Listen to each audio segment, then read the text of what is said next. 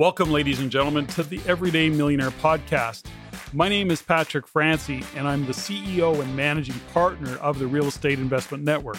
In addition to being a business owner, I'm also a real estate investor. I'm a coach, a husband, recently a grandfather. Now, along with that, I'm also committed to stretching beyond what I've achieved by continuing to elevate in living a fulfilled life by making a positive difference in my world. I'm going to invite you to join me as I delve into the details of the many wins of my guests in achieving their goals, along with, shall we say, the frustrations of the occasional deal gone wrong. Because my guests are here to help you learn by talking about what's real for them in business and investing in real estate. From the life they're now able to live to the person they've become along the way as they've pursued their dreams in having the freedom they've gained by building a sustainable financial future for them and their family. Good day, ladies and gentlemen, and welcome to this episode of the Everyday Millionaire Podcast. Before I introduce my guest, you know what I'm going to do. I'm going to start by first thanking you for listening in and for your support and the feedback you provide us on the show, and to encourage you to send your comments, your suggestions, or your questions directly to me at ceo@reincanada.com. That is ceo@reincanada.com. And if you're inclined, I'd really appreciate it if you were to share this show with your friends, your family, with other people you know, and while you're at it, share it with people you don't know. Rate the show and comment on iTunes, Stitcher, SoundCloud, or whatever platform you happen to use to listen in.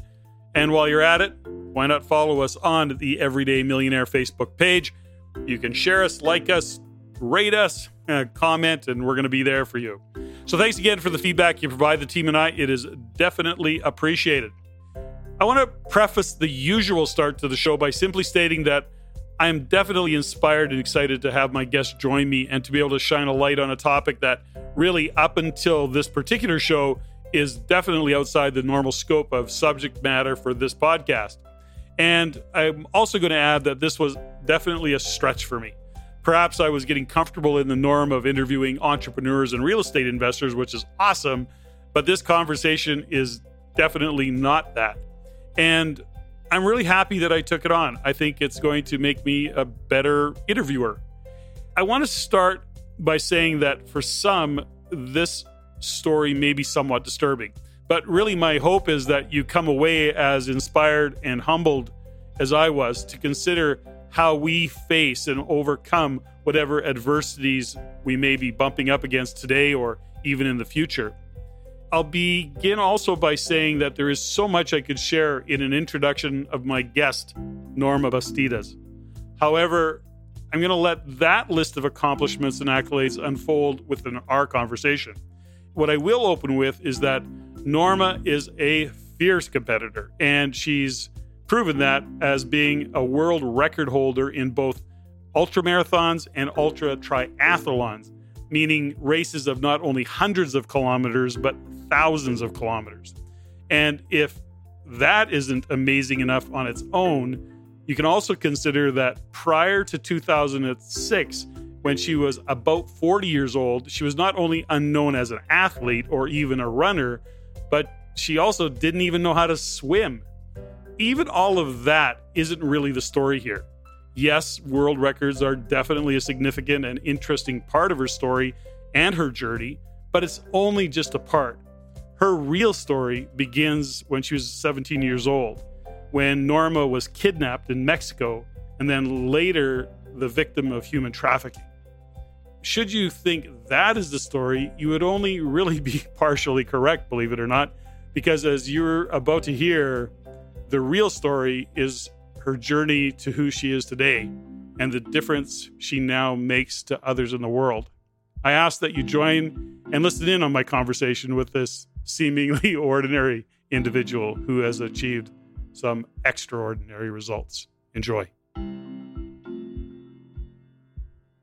Norma Bastidas, welcome to the Everyday Millionaire Podcast. I'm so excited to have you on the show. Oh, thank you. Thank you for having me. Very nice to meet you. Now, I want to preface the show for the listeners and even with you a little bit is that who you are as a guest is outside of the scope of often where I would go. And but having said that, I believe, who you are and what you've accomplished and what you've achieved and what you stand for is incredibly important. So I'm looking forward to the conversation. And I just wanted to say it. I just want to preface it by saying I'm excited to have it, although it is outside the scope of the normal show. So thanks, Norma. No, thank you. You know what? I'm very comfortable. We have to redefine success. That's all it is. Oh, here we go. In terms of the mentality, the attitude, how we approach things, it is no difference if I was a millionaire or a billionaire. It's just simply that I have chosen to do it in a different way because it's what really makes me wake up and be excited. That's it. But we have to redefine success. But you cannot tell me that I am not successful just because my bank account doesn't reflect that. So I'm comfortable. I love that. Okay. And because, my introduction never does justice to who you are, I want to hear from you. So if I meet you for the first time, which is really what I'm doing right now, although we're looking at each other on Zoom and I love that technology, is the question I have for you is, if I say to you, Norma, what do you do? What's your answer to that question? That is a very tricky question. What do I do to pay my bills? What do I do? My purpose. It is something that I am an activist. I advocate through sports. But, the way I do is, I just aim high. I seek a record and I break it or set a new record. And I use it as a platform to educate or to empower people. They're feeling like, the same, there's something that they feel. And then I use it as a platform to show that anything is possible, that it can be done. And I sometimes seek it, and I also not exactly a runner. I'm an endurance athlete. And I go for records that I have to actually have to learn the sport to break the record. And I succeed beyond belief. But it is to empower people that say, with passion and dedication, genuinely, anything is possible. And what happened is because I do have a very difficult background. I came from, a very, very difficult upbringing and as a childhood. So, it's really to grab everybody said, wake up. I think I survived and I kind of lived for so many years, just kind of feeling grateful that if I had a job and I paid my bills, that was enough. And one day I just simply thought, no, I really want to pursue my dreams and I was going to find a way. And that's what I did. And I just went for it. And I'm still waking up with new dreams and new passions and new, purpose in life, I guess. So let's start where you are today, and then we're going to, certainly I want to hear from you, your story. And right now you're a long distance ultra marathoner. Like we're talking races, 400 miles. I think the record that you broke was 450 on the highway, the Highway of Tears, I think. Tears. Yes. And but I also broke the record of the Guinness World Record for the world longest triathlon. Right. So, but you're into those endurance. That's the records that you're breaking is an endurance sport, right? Okay, we can talk about that a little bit. I'm a little bit. Where do I want to go with that? But let's talk about your story and what led to the fact that you're in fact a world record holder. You're competing at a world level in endurance sports, from marathons to triathlons and whatever else might be included in that. You're now a speaker. You showed up on the show for me because of me seeing you on television speaking at the UN and your connection to both our good friends and somebody who works with me, Cheryl Maycock. And the next thing you know, I got you on my show and I'm going, okay, I'm really excited about this because I love the topic. I think it's incredibly important. I think your story is incredibly important, aside from what you do to get the message out there. So let's share with us in your words, please, Norma, give us a little bit about your story because it's incredibly important. Okay. I'm Mexican. I was born in the land of cartels, Culiacan, Sinaloa. So from childhood, very difficult. My parents didn't have a lot of money. My dad was an alcoholic, died very young and just left us, my mom with 5 young children. And so we struggled for as long as I can remember, we struggled. But, all of us, the mentality that we had as a family was that as difficult as it was, we still found a way. We didn't succumb to we didn't surrender to the circumstances, said this is our life. We, all of us, set out to try to make something out of ourselves and to support ourselves in, helping each other. So the problem with my story was that, you can have all the best intentions and work really, really hard, but also your surroundings determine if you're successful or not, or if it takes you on a different path. So unfortunately, growing up in the land of the cartels, I was, suffer a lot of sexual violence from childhood, couldn't get a break for the longest time. So I try to leave my hometown only to be kidnapped in Mexico City at age 17. My brother was there. So all of a sudden, I did manage to escape before they, unfortunately, it's the story that we hear often, women disappearing and either if they show up dead or not being found. I managed to escape, but now Mexico became a dangerous place for me. So I accepted a job offer as a 19-year-old to leave Mexico. And and I ended up being trafficked to Japan. And it is, obviously it took me many years to try to understand, but it is because of that when you don't have a safety net and and there's a lot of people taking advantage of vulnerabilities. So unfortunately, I ended up in Japan and under terrible circumstances. And, I spent many years there. I managed to, find a way out of that situation. And that's how I ended up in Canada. I eventually met my ex-husband and met him in Japan and moved to Canada. Now, we talk about human trafficking. And you're being kidnapped. You were kidnapped in Mexico, or was it an attempted kidnapping? Yeah, Mexico City, I was kidnapped. And then I was trafficked to Japan, which is basically kidnapped but it was a false a job offer that didn't really exist. So once I'm in Japan, they took my passport.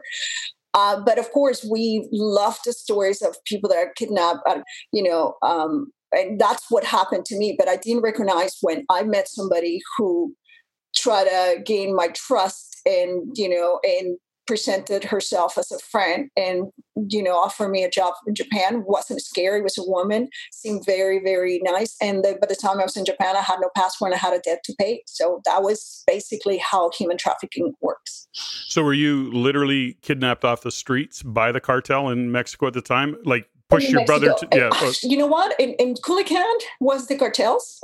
They would pick you up and they will, of course, sexually assault you. In Mexico City, later I found out when I escaped that they weren't the bad guys. They were the guys that were supposed to. They're children, wealthy kids of politicians. That's how they got their thrills. And I found out when I managed to escape, somebody helped me escape out of the compound that they had me. And so I learned that it was kids of politicians. And I never pursue any legal record because, I remember just, being terrified at 17 and finding my way home.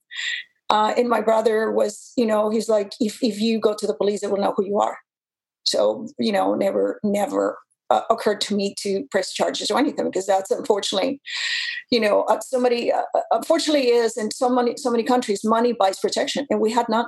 So now back at that time, so you're 17 years old. Was it arbitrary? Were you like walking down the street, or were you targeted specifically? You know what? I don't know. Oh. I don't know if they had fallen. I don't know if they had, seen me before. I just, I was there. I was studying. I was taking aerobics instruction. I wanted to be a certified aerobic. This is the time when Jane Fonda came with the aerobics craze. And so my mom, my brother, was living in Mexico City, said, why don't you come and take the course? And I was living with him. And so I took the same bus from his place to the school and back. So I don't know if they had seen me. I don't know if it was random. Because like I said, I obviously I stood up, it's a big city, but you can tell who's from province.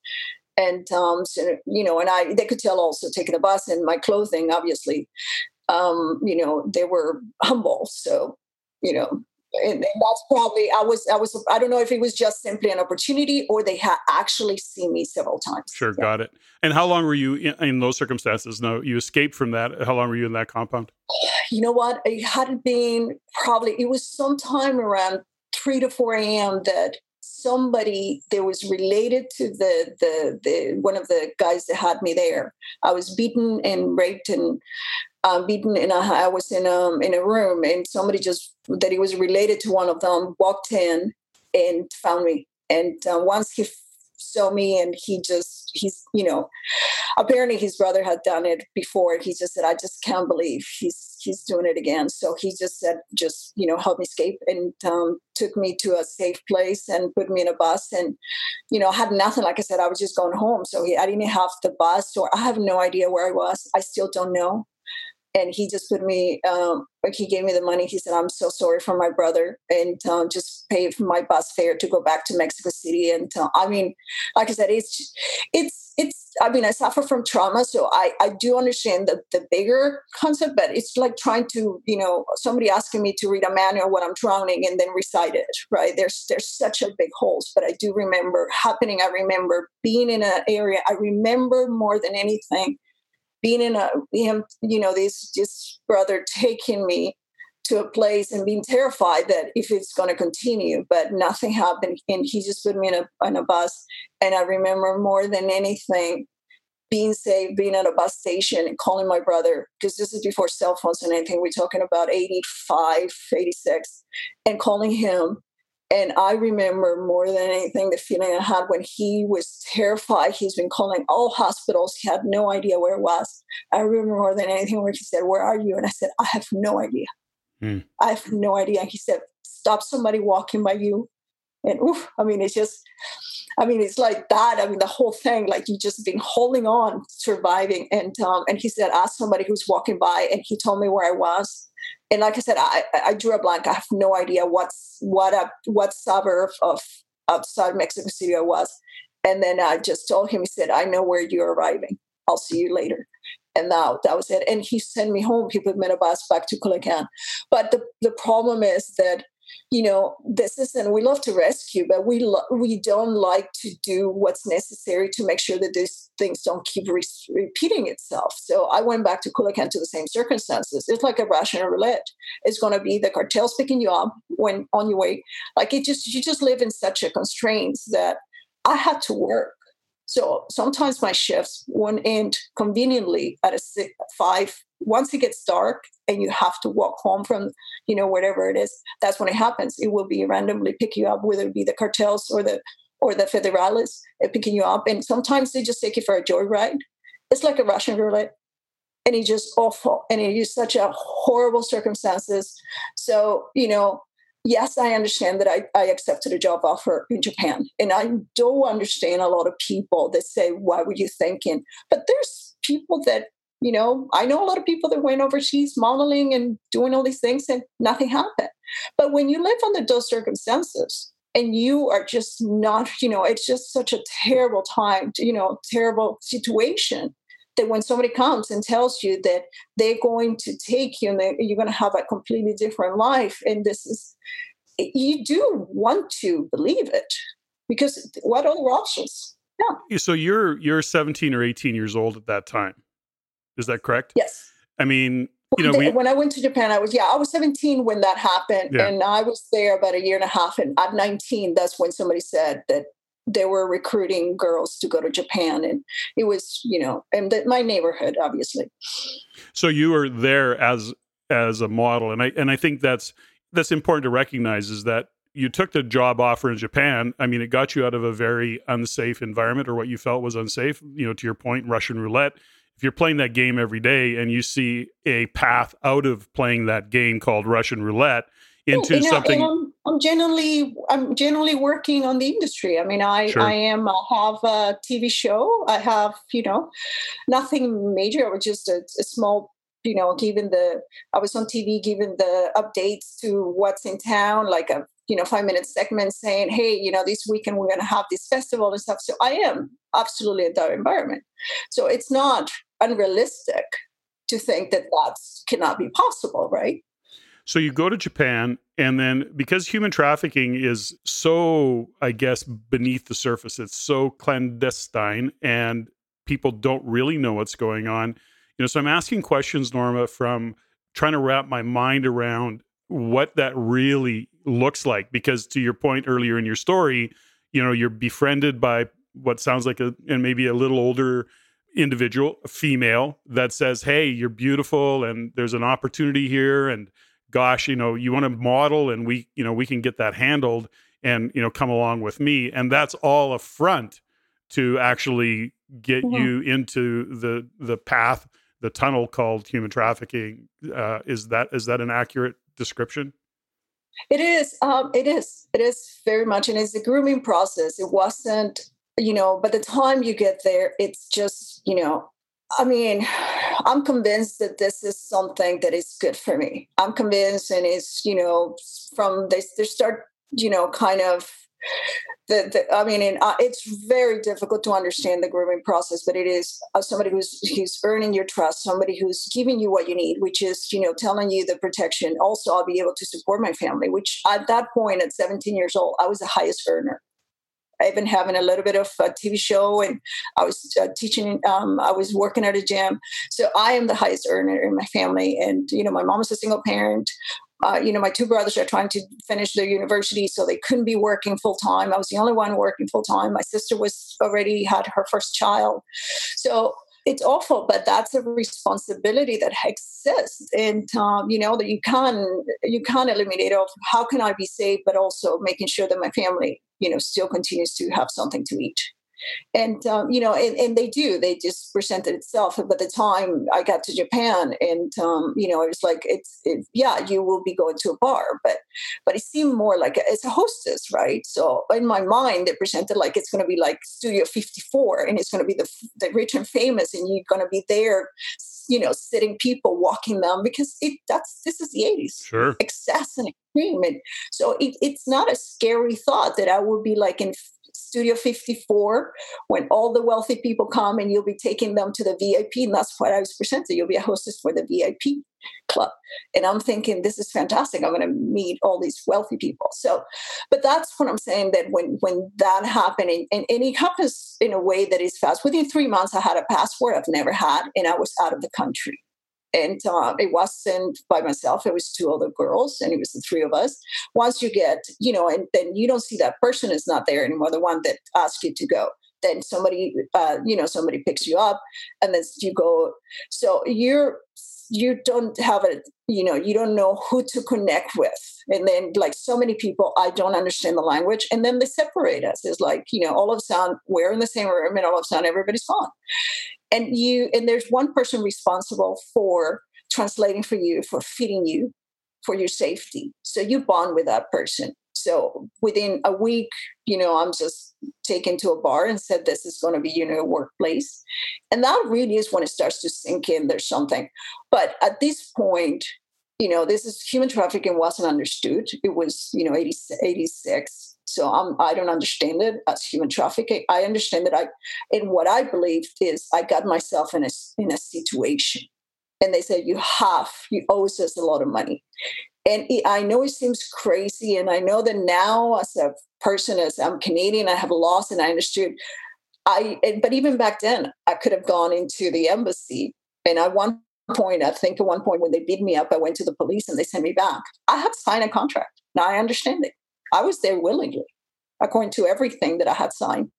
So I have absolutely no way of going home without a passport, and I had a debt to pay.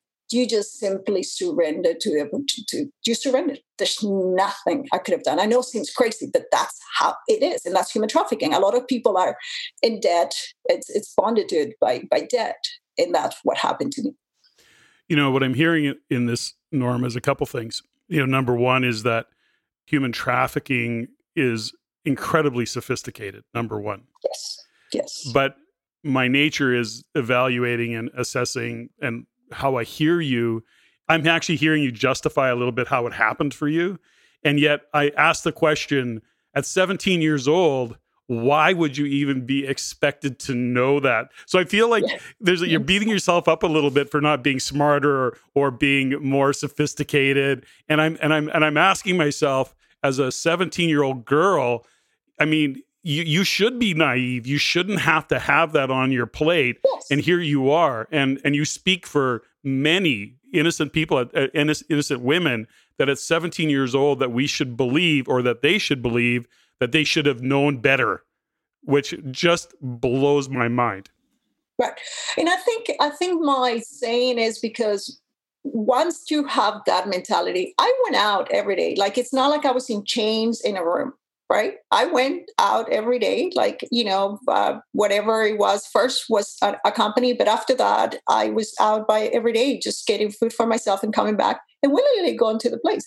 But I kind of, that's where it goes home. That once you understand your situation and once you're like, it's like, I think somebody says that about chaining an elephant when it's baby, but not when it's older.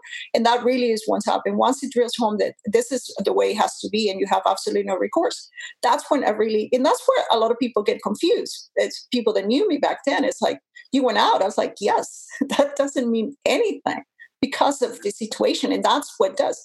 So, and why I like to talk about it is because we always assume that human trafficking, it looks at a certain way. They're chained and they're beaten. And that does happen, unfortunately. And because of the work I do meet cases like that. And unfortunately, that's happened. But the majority is not that. It's people that you think. I mean, there's, servitude of working at a plantation or anywhere and then willingly going home and then coming back, but that doesn't mean that they're not being paid. They're being treated, and in my case I was asked to do things that I never agreed to and I was forced into it. That itself constitutes human trafficking. But that's kind of I want to make sure that everybody understands it really well, so we identify all victims. And we love to save the perfect victim, but everybody, whether you agree with how they got there or not, or what the life, like I happened to be a good girl when I went there, kind of relatively, I was working and supporting. That doesn't mean that I should have been safe and not others. It does not matter if I used to party and drink and then found myself there. So I think we need to level the playing field and make human trafficking something that is illegal. And everybody, and we should make sure that doesn't happen to anybody. That's it. Yeah, and I see too is that what we understand. So obviously people that are listening to your story may be in fact, well, why didn't you just leave? Of course, you can't leave the country, passports, all those things. The other part of it is people will ask that same question of women who are in a marriage of physical abuse, even mental or emotional abuse, and they go, why do you stay? And, a common answer is, at least I feel safe there in terms of I know what I'm expecting. And if I walk out that door, I'm on my own. I don't know what to expect. So none of that makes sense to somebody who doesn't have those circumstances, doesn't have that environment, and isn't looking at the world through that set of filters. Right. And I think that is such an important part of it. Now, you look at the subject of human trafficking from my perspective, and why I think it's so important is, we're in Canada. I can't believe that it'd be happening in Canada, but now that I've listened to your story, I'm going, with a degree of sophistication, it's probably a good chance that is that in fact happening in Canada. It is. Absolutely. Where you have the indigenous communities, what are your options, right? That's the problem too. It is we understand that the reservations are, because of so many, we can talk about that. That's not for me to talk about, obviously.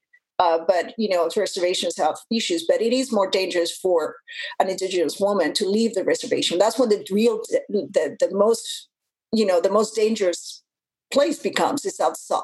And it is kind of, it still happens here.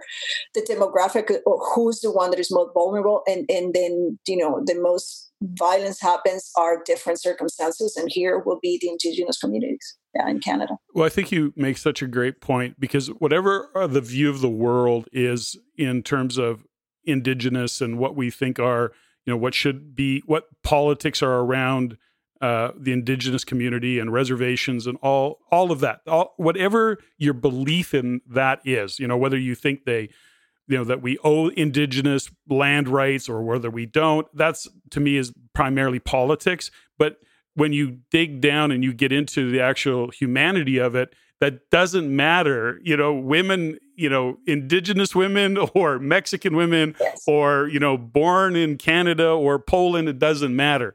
Whatever the politics are, nobody deserves or should be a victim to that, or we want to see as victims. So I think that's really cool. Now, exactly. Thank you for backstory. I think it's a great topic. Now, a quick question here, Norma, is that, in interviews, I mean, you've been interviewed, I'm sure, hundreds of times. Are you normally speaking to female interview or male, or is it a pretty solid mix of both? It's both. It's both. I think this is not something that, because we are all consumers, male, female. We all consumers of anything that it doesn't have to be. I mean, exploitation is exploitation, and human trafficking is human trafficking. But everything, we have to raise the standards in terms of this is okay. At least I'm not raping you. We have to, once we raise the standards, then we do not, we couldn't imagine that those horrible things would happen. And I mean, male and females, I'm always making them understand why this is not such a clear, and I don't know if, like I said, it's such a complicated, especially sex trafficking, it's such a complicated thing. I mean, we do agree, all of us agree in terms of, sex with minors, it's illegal and it's wrong. But in terms of prostitution, it's a sex work and all that nuances, it's such a difficult. And I like to talk about it because, like for me, my experience is different. And not everybody's trafficked in that environment. And I do not want to make it safe for the women, whether you make it illegal or legal.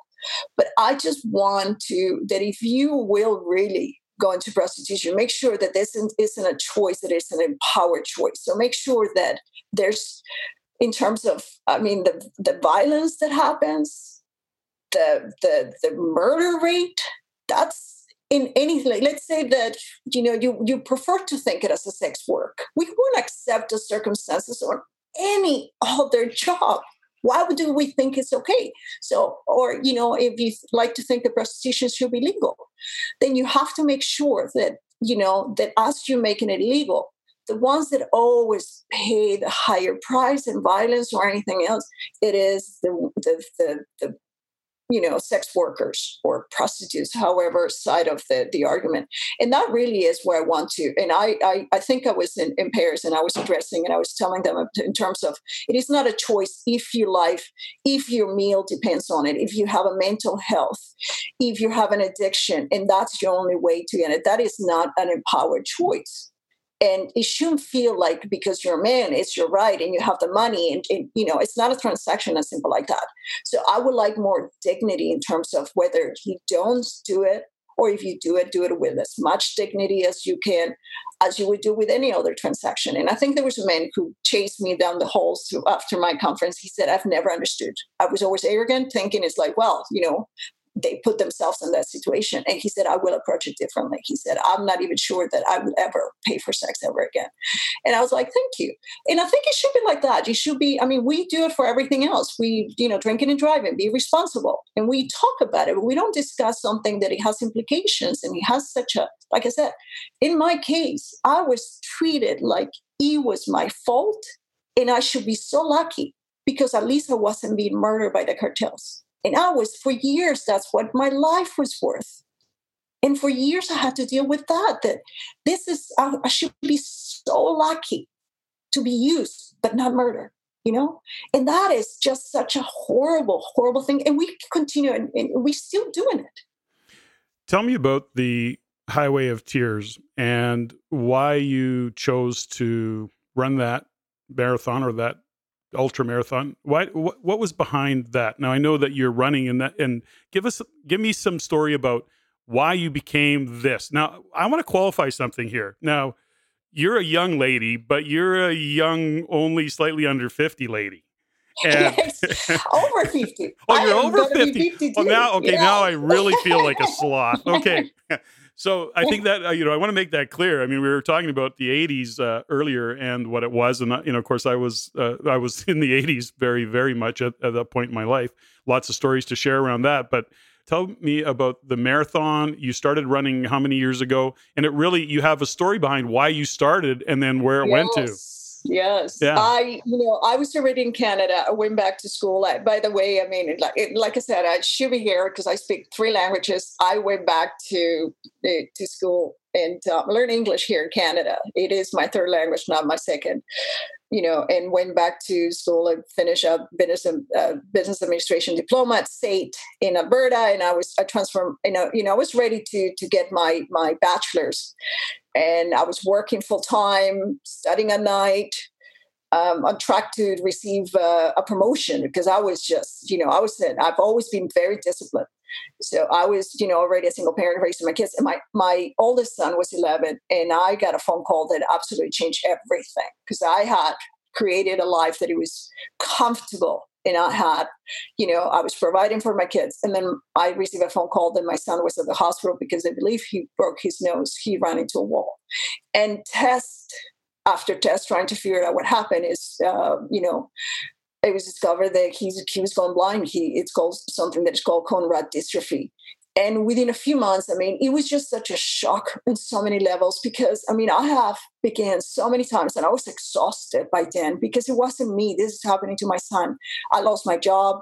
I'm using my savings. I was responsible like 3 months because that's how long it takes you to get it to the next job. But this is not something I could just, fix in 3 months. This was something that my son was going to have to deal. We were going to have to deal with it as a family forever. And that's really when I found myself alone in a foreign country without any family. And, I just didn't want to go to why. Why is it still? Because it's not fair. Why not? Like, why, why should I be better than anybody else? But I really had a hard time finding the it's okay, we're going to be okay. So I started to run in the middle of the night. My mom came from Mexico and, to help me take care of my sons. And, but I didn't want them to hear me crying. So it was either vodka at 3 a.m. or going for a run. And I knew that addiction, that is something that I've done in my 20s, and I knew that I couldn't do it anymore because I needed to make sure the history didn't repeat itself. I was sexually assaulted when I was 11 years old by a family member when my mom became a single parent. And I knew that there's no way that I could turn out, that I could tune out because my kids needed me to be present. But I had a hard time smiling and I had a hard time waking up in the morning saying, we're going to do these. So I went for a run at 4 a.m. And it is funny. If somebody had told me that I would be running on the streets in Alberta minus, 25 at 3 a.m., I would have told them that. But, once you push those boundaries of what's possible, they keep expanding. Pretty soon, it was no problem running at 4 a.m. And the difference was that I felt better when I came home. I did. It was different than addiction that numbs everything. It was, and it's just really how it started.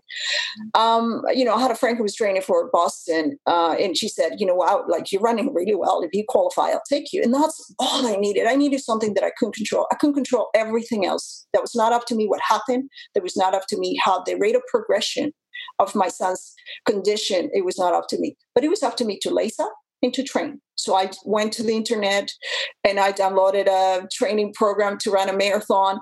And I did, and I stuck to it. And I ran my first marathon, Calgary Marathon. And about 8 months after I started running, I was 39 and qualified for Boston. And it was such a shock because it was like, what else do I have of potential in me that I have not given myself opportunity? Just simply because I believe. People told me that it was, it's difficult and you start small. And I thought, what, from now on, I am going to find my limits. And I was having a great time and I wanted to do another race, but I didn't have a lot of money. So I couldn't just fly to another marathon somewhere else. So I, again, went to the internet and tried to find a race that was close to me in August, because that was a week that I had off. And then the Canadian death race came out and it was 125 kilometers and I signed for it and went for it. And it was the most painful, awful thing I've ever done. I only ran a marathon in my life and it was 3 weeks after that. And it was awful. And I remember starting and thinking, who does this? And why am I here? But it was such a thrill of being there. And I felt, and opposite of what people think, that it's not a death wish, just cheaper, faster ways to really kill yourself. I'm like, why would I want to spend hours a day training? It is the most alive I felt. And it was such a wonderful feeling. And it was everything. And I fell in a creek and I got hypothermia. So I was disqualified. And they're bringing me down in an 18. And all I could think in my head is like, this is what I want to do for the rest of my life. This is it. This feeling that I had, that it is within me, that this is what I had. So that's what I did. I went to Boston, better my time, and I went to do, in the next year after that, I came back to the Canadian death race and placed ninth female overall and won my age group. And I did the other series and did my first international race. I just went on a, like, it was like, instead of running away, I was like, this is the life. I don't know. Things happen, circumstances, but this is something that I'm not just going to live small. I'm going to ask for it, and I'm going to work hard and go for things. Where did the activist part of that show up? Like, when did you go, okay, because you connected the dots. Yeah, I know. I connected. And everything was just simply, when you do something that you do it because it's a passion. This is not something I ever anticipated that I was going to have a platform, that I'm going to be a public figure. But it's just simply something that when I went to the Canadian death race, my son was back at school. Obviously, that's why I went to the race. He was doing great. And Canadian National Institute for the Blind, the CNIB, was fantastic. I just called them and I said, I have absolutely no idea how to navigate this. This is new for us. And the doctors are great, but they're like, this is forever. Come back every 6 months or a year. What do I do in between? So the CNIB was fantastic. And, they brought my son and myself and, taught us, how to, the things that we needed to do. All my son wanted was to be back with his friends. He didn't want to have a different life. He wanted to continue being in the place where he was with the accommodations. So once the CNIB sent a list of the things the school could do, he was back at school, happy. I was back working, and I wanted to do something for them. So when I signed for the Canadian death race, I emailed 5 friends and I said, pledge me. I know I'm not going to finish because I've only been running for a short time, but pledge me for every kilometer. That way it will motivate me to run more than a marathon. And instead of 5 friends, I got back about 25, and people were pledging me not to go. We give you $100, but please don't go. You can go. And they were. But you know what? It made me angry. And it was my best friend, the one that told me to go to Boston. They came back and said, you shouldn't go. People die in kidney failures. And I was like, how dare you? I finally, after crying for 6 months, I'm finally excited about something. And you want to take that away? I'm like, I was like, instead of downloading how to die, help me download things of how not to die. Please, And I fundraised, instead of $200, my goal was $200. I did $3,500 because people it was the craziest thing ever heard. Not a lot of people. But what happened too, it became a celebration. My son wasn't a condition that needed to be more. It was more a celebration. It's like, how's he doing? And he was dealing with it with so much dignity. And it's a thank you of those organizations to help us get there, right? Nothing had changed. He still has a permanent condition. And people weren't afraid to call me. They would pick up the phone and said, how's the training going? How's your son? So they weren't afraid they weren't like running away from me at the grocery store because I would probably break down crying. This time we were like, wow, excited. The biggest difference was that I started blogging because I needed to, for the people that were pledging me, I started blogging of my training and my craziness of my training. Basically, I'm going to sit down on the couch and not move because I don't want my legs tired because I'm about to run 125 kilometers. But once I start blogging, I start hearing from people all over the world. And I pour my soul because this is something that I'm just going at it with. I don't know if it's going to work. I don't know if I'm in the right path. You forget that this reaches everywhere in the world. And there was a lot of people that start kind of saying, you know what? And I think I heard from one couple that said, we're a young couple. We just had our first son and he was born blind. And we have cried so much until we came across your blog. And seeing you, and I post pictures of us, moving on and said, seeing you and your son so happy gave us hope. That really was a big thing. The house, like, you know what? You don't deny it. You don't hide from it. You don't pretend it doesn't exist. You do. You talk about it. You find a way as a community, as a family. And that really is how it started. And then pretty soon, newspapers call me for interviews. And if I am nothing, I am passionate. Like, that's the one thing I went in. I can tell you I did many things wrong, but it was always the best of my abilities. So that's how it started. The talking about sexual violence was much later once I did a documentary for Oprah Winfrey Network. and it was called Extraordinary Mothers. And they portrayed me as an amazing mother, brave. And then I was just thinking, coming home, and I received an award. And I can remember coming home, and my son was already 18 and he was doing great. And I was like, I'm not brave. I've not spoken about something that is so shameful. Like, I don't want to be given an award and then being shamed for being the same person, right? So, and that's where I always say that we have to redefine success, is because this time I went for something and it paid off big. I became an athlete and I became a sponsor athlete. But when I went to Japan, I took the same chance and it didn't pay off. But it was the same. I was going, trying to find a better something. And that's what I always said, redefine success. What I did and the effort I put was the exact same mentality. Is this crazy dream that you have that doesn't make sense to anybody. If anybody have told me that I was going to do documentaries about, abstract things that I was going to think, I did the 777 run for sight, 7 ultra, 7 continents, 7 months, and to celebrate my son. And fundraised over $250,000 for the CNIB Operation I Saw Universal and Foundation Fighting Blindness. And it was something abstract, and it became such a big success. But that's the same thing of anything. But sometimes it doesn't pay off. But that doesn't make us less successful. It just means that there were circumstances that weren't ready. That's it.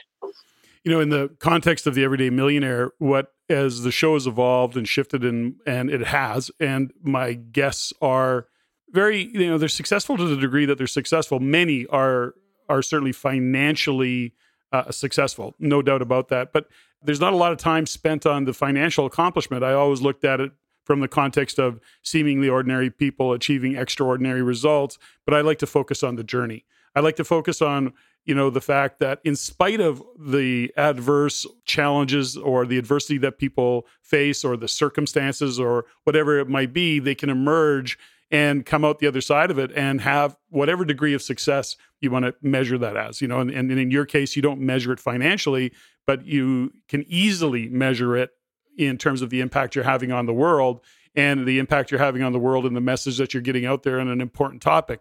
And so, I find the definition of success is everybody's to own by themselves, on their own.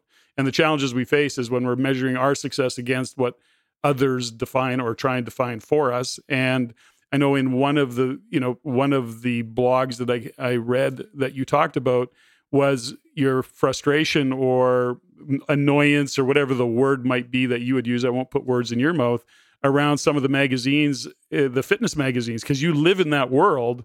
And yet all of these people are, six packs and they're beautiful. And if you're not that, then, so, and I know for you, who's a proven athlete, let's face it, at 50 plus and you're running ultra marathons and you're beautiful and you're doing all of the things.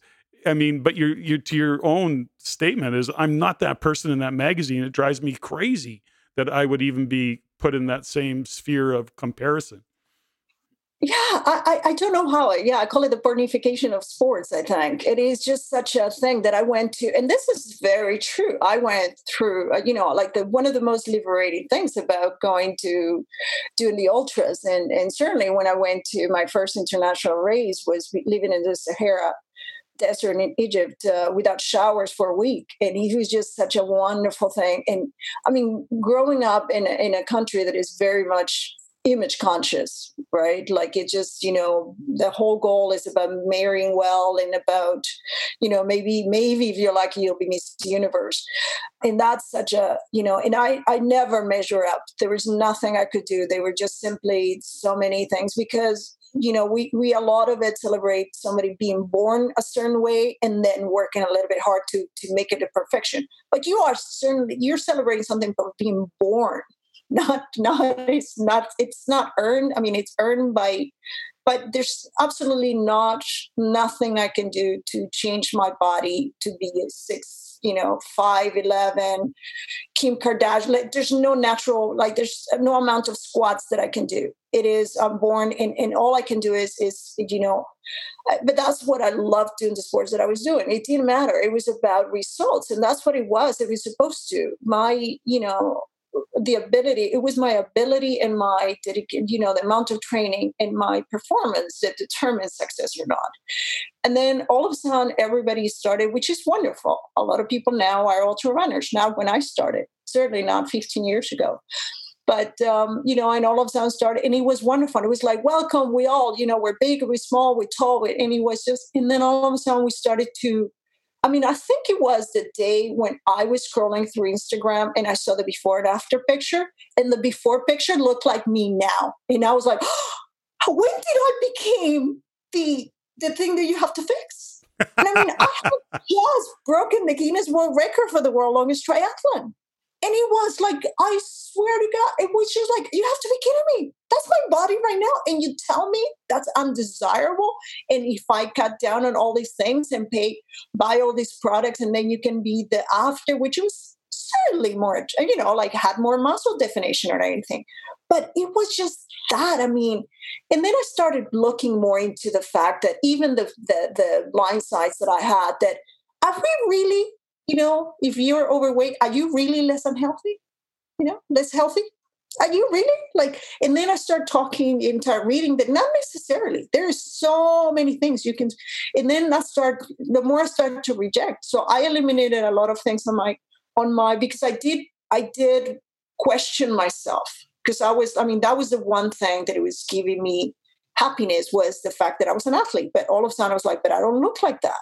So I started to cut my intake and started to, my performance went down, because I was like, oh, I gotta eat less bread, which I love, pasta and bread and pizza. That was a thing that gave me joy. And and then because I needed to have abs, but abs serve no purpose. The muscles serve a purpose, right? Strong core is strong person, but not necessarily the washboard abs. They have no purpose in terms of races. And that's when I started to just really eliminate things that make me feel ashamed of who I was, and just kind of start questioning everything. And I think it's a wonderful thing. Question everything. It's such an interesting conversation to have, because, I've trained myself for, 30 years. And although I'm not a record holder, record breaker, I've always trained because I enjoy the physicalness of it.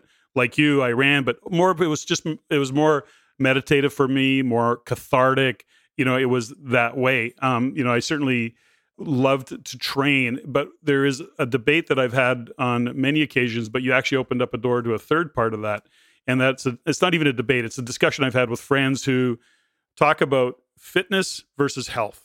Okay. And you can be very, very fit, but it doesn't even mean you're healthier. And you can run marathons, and I can go for a walk 5 days a week. My health is awesome, but I'm not as fit as you. But what you've added to this in this conversation, what I got is there's a third component of it, which is the view, the look, the chiseled abs, the bulging biceps or quads, whatever that might mean. That's actually a cosmetic picture. It doesn't mean, number one, it doesn't mean you're more fit. As a matter of fact, fitness-wise, you could be just crap and look like that. And it doesn't even mean health. That doesn't represent healthiness. People have a picture of that's what healthy is, and that's what fit is, and that's just not the truth. You can have abs and you can have all that, and people say, well, you don't get that by not working. And although that's true, to your point, what you learned, by not listening to your body, your race times came down because you were actually not, giving it the nutrition that it needed. That didn't work. So it's interesting to really look at that concept of working out and training and all the rest of it. So we digress, but anyways, that's what I got from that as well. I know, yes. But it's true. I mean, it's true. I do train long hours, and right now I'm crazy training as well. But I'm fitter, not healthier. Mm-hmm. That's a completely different thing. The health, it's a lot had to do with going to the doctor, looking at what's going on in my body. I do come from, like I said, my dad has. My dad died at 41 of a massive heart attack. So I go to the doctor, tailored to me. He's like, you stay away from meat. And of course, to have abs, it's like, eat nothing but meat and two strings of celery. And that's it. And it's like, I would die of a massive heart attack if I went, very attractive body, but it's still dead. So that's where I just kind of went, is like, this is, and there's also a need learning about us, I'm fitter. in my body, if I want to continue doing asking my body to perform at a level that it's performing, then there's certain nutrition that it has a requirement. 100%. So I went from listening to the experts tailored to me. What am I after?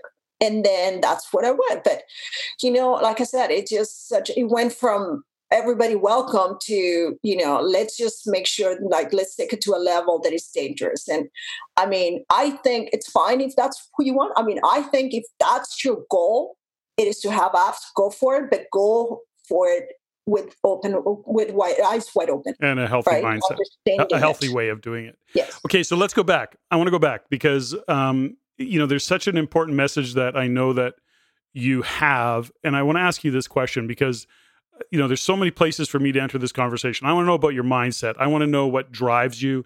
And I understand a fundamental thing, which is that your passion is, as much as it is for running, or for ultra, what do you call it? Ultra marathons, ultra competitions, setting world records, whatever we want to call that. It's driven by a pretty profound why.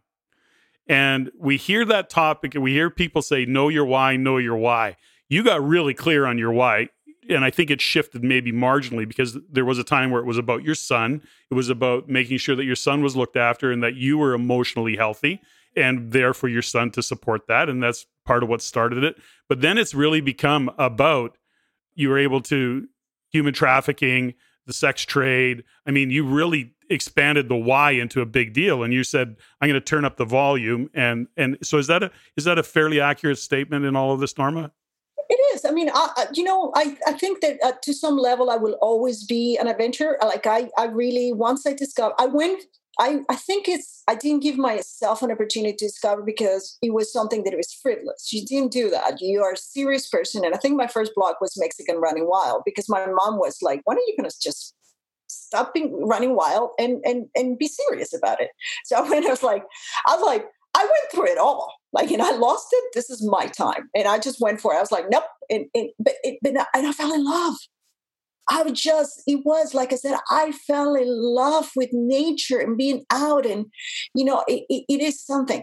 Now, if I was going to do publicly, I didn't want, the beast mode, look at me. It was more like, okay, if you're going to pay attention, and it was something that it was because when I turned into it, it was such a personal time for me of grief, of not, coming to terms with everything that is happening. Because I always ask my question when I find myself, I come from depression and all that is like, why is it affecting me? What can I do? And he's just kind of trying to find an outlet that I can do that it is a positive outlet. So that happened. But even now, it just becomes such a lifestyle that I can be happy and I'm still there and I'm still praying. Like I said, the two are definitely, because I know that I have a tendency to dream big and to want to do such a big things. I just wake up and dream. And, right now I'm thinking I want to row across the Pacific Ocean. And it's just something that makes me happy. And it makes me wake up scared in a way that I know that if I'm not focused and doing what I need to do, that's not going to happen. It's not, the running comes, by now I've been doing it. I might not be the best, get the best placing on the race, but I can still pull it off, And those are the things that wake me up to the core. Like I want to be, I want to wake up in the morning and it is just, I naturally look at things and that's where I gear towards it. Now, I do suffer because of the way that I advocate and all that, and people find me and they have stories, and I always, want to take it. Sometimes I want to quit, but I always ask myself, is it fear? Or is it not something that I'm not passionate? Sometimes it's fear. Sometimes it's fear of being open, because obviously the more I talk about these, the more the people that affected me or the people that were the criminals find me. And I have gotten the threats. And I sometimes, I'm like, is that speaking? Because that's what happened for so long. It was silence. It was the ability to silence the government, myself, families, that enable to those things to happen over and over again. So I want to be as honest as possible. If it's fear of that, I just try to lean into the discomfort longer and longer, say, you know what? I would not, a single moment of my life will be, be victimized anymore for those things. So now, I mean, that takes courage, but that's what it makes me be a healthier person, to be able to enjoy, to remarry, to have a good relationship with my kid. Those are the things that enable me the growth as a person, because that's what I want for myself. Now, there's also another thing. As I'm pursuing the truth for myself, what can I do to be the best possible myself? Because the version where I come from is nothing. I couldn't even, I was told of what to wear, how to go out. Like, I went so far from victim to be a champion of something. But then I also find people that find me and they see me and they are on the same space that I was, unable to get out, doubting themselves, and then they see me as big as possible, that they just reach out and say, this is where I am, and from now on, I will not accept it. That's what it signifies. And being able to give somebody that, somebody who's about to lose hope, makes me want to continue to do it publicly. Now, I can fight this battle privately, but doing it publicly, it sends so many positive messages. Speaking of positive messages, and my mind is racing where to go with this conversation, because I don't want it to end, number one, so I'm not going to hurry that. But I really do want to, hit on a couple of points. And it's easy to go, well, what's the psychology of getting out of bed and running every day and doing all the rest of that? But I want to go back to a different conversation. And when you shared your story for the first time and even to this day of, sexual abuse in your own home, kidnapped, then being in the world of human trafficking, and I don't know if you call that a sex slave or whatever that might be. So you talk about the shame behind all of that. Have you overcome that, or is there still a place for you that still exists, Norma? Absolutely. Shame exists, but it doesn't come like, hey, here's shame. And that's what I'm saying about, like fear, shame, that I don't deserve it, fear that it was somehow, if I keep talking, it's going to come out that it was my fault, right? Like, I always, because that's really, and it is not something that it is my fault. It is being affected by somebody. And I think somebody that, they might ask the question, why didn't she just call home? That shame in how it affects me, and going to and crying and maybe having a drink that night, and that shame because of how it affects me, instead of standing up and saying, you know what? Like in having not being able to affect me. You don't understand this, obviously, and let me tell you why. Having no effect. And that is shame. So shame still, and that's why it's the fear. The fear is the shame that still lives in me, that maybe, and it is shame of being like a mother. Mothers aren't supposed to be, going to Antarctica. Mothers are, and it is, we live in such a shame of what it, and then now I'm, little by little, I'm like, tell my kids, like, they're like, you shouldn't be going. I'm like, excuse me, I am a professional. I've been doing it, and I know, I am as prepared as any, and I am your mother, but I am also a human being, and I am my own person. So let me sit down with you and tell you how am I going to pull it off successfully, right? And that's where, it's like we have the shame of on so many levels, and that still exists, but I need to be honest, and that's what I keep asking me of sometimes. I will really one day, and I think when I come back from one of those records, or when I'm like, 7 hours into my training, and I come home to feel, and I have to do something else, they're like, please let me just lose interest in these, and just be excited about going to yoga for an hour a day. Like, please get me there. Please, I want to be there. But that's not who I am. And that's okay. That's who you are. But that's not who I am. But a lot of it is wanting to quit is because it gets hard. It gets hard in my personal relationship. I can say that, my husband isn't exactly thrilled with it. And it is a lot of, but that's, like I said, a shame of being, what's a mother supposed to be? What's a wife supposed to be? And we do have it on the movies that, she's such a successful woman and she falls in love and then softens. And all of a sudden she's at home cooking. How did we get here? So when I come completely unchanged, I'm like, okay, and I am who I am, whether the whole world is with me or with, against me. I am who I am. And that's the whole thing of putting labels on people, but also shame. So tell me, because there's very good chance, given the world that we live in today, that there's women that are going to be listening to this podcast that have had, sexual abuse, that they've got a secret around something. What guidance would you give them, or advice would you give them, if they are holding on to that secret, or if they feel like it's not right to disclose? Is there guidance that you would give, or advice that you would give from that perspective, Norma?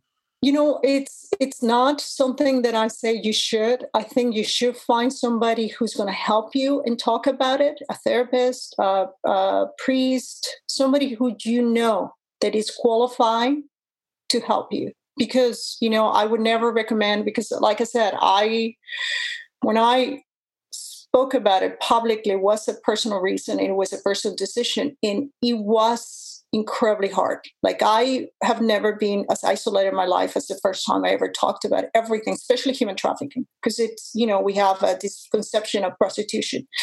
So I don't necessarily recommend it. For me, it was something that I made a choice, and it was a conscious choice, and I went for it. And fortunately, I am on the other side, but it could have gone the other way. So I'm always saying, don't think that where I am is where you're going to be. It all depends on many things. So do find that they should find somebody they can talk to, that they know that it's going to help them out, a therapist or a priest or somebody.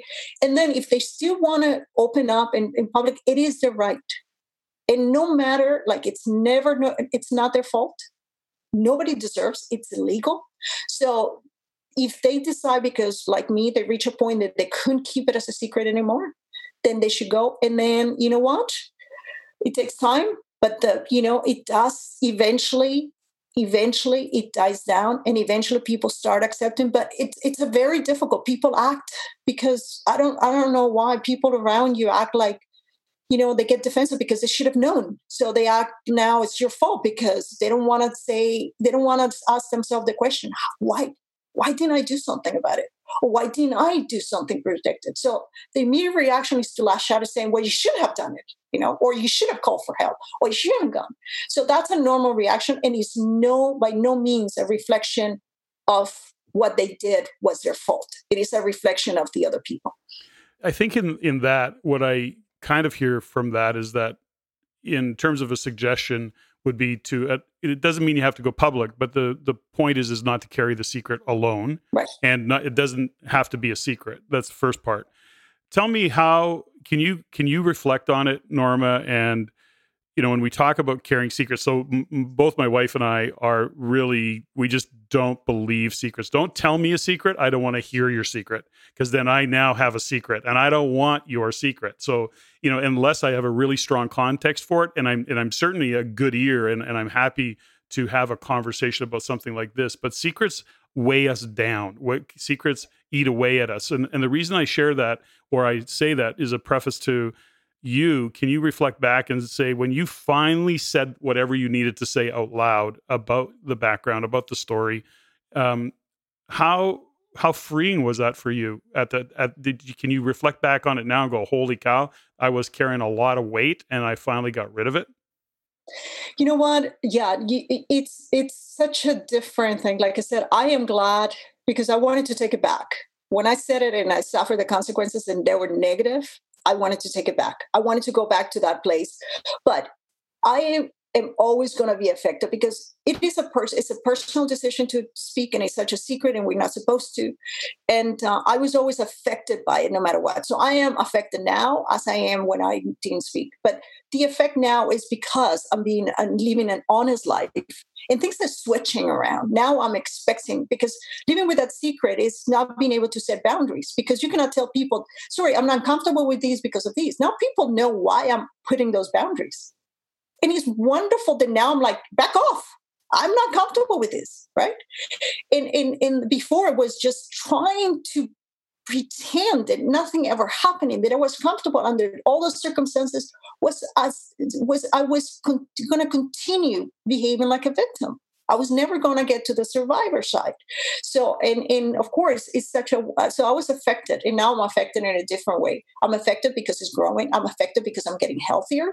So there's always going to be that pushback, but there's absolutely no way there's nothing better to know that the people around me know everything about me. And if they love me and they accept me, it's because it's out in the open. I don't have to be there questioning that the person loves me, and what if they knew? And I remember pushing. I don't think I ever had a healthy relationship, because as soon as it got getting too close, I wanted to push them away and do things to sabotage the relationship, like either cheating or drinking, because I didn't know how to tell them, I need to tell you a secret, and I don't know if you're going to like me. Right.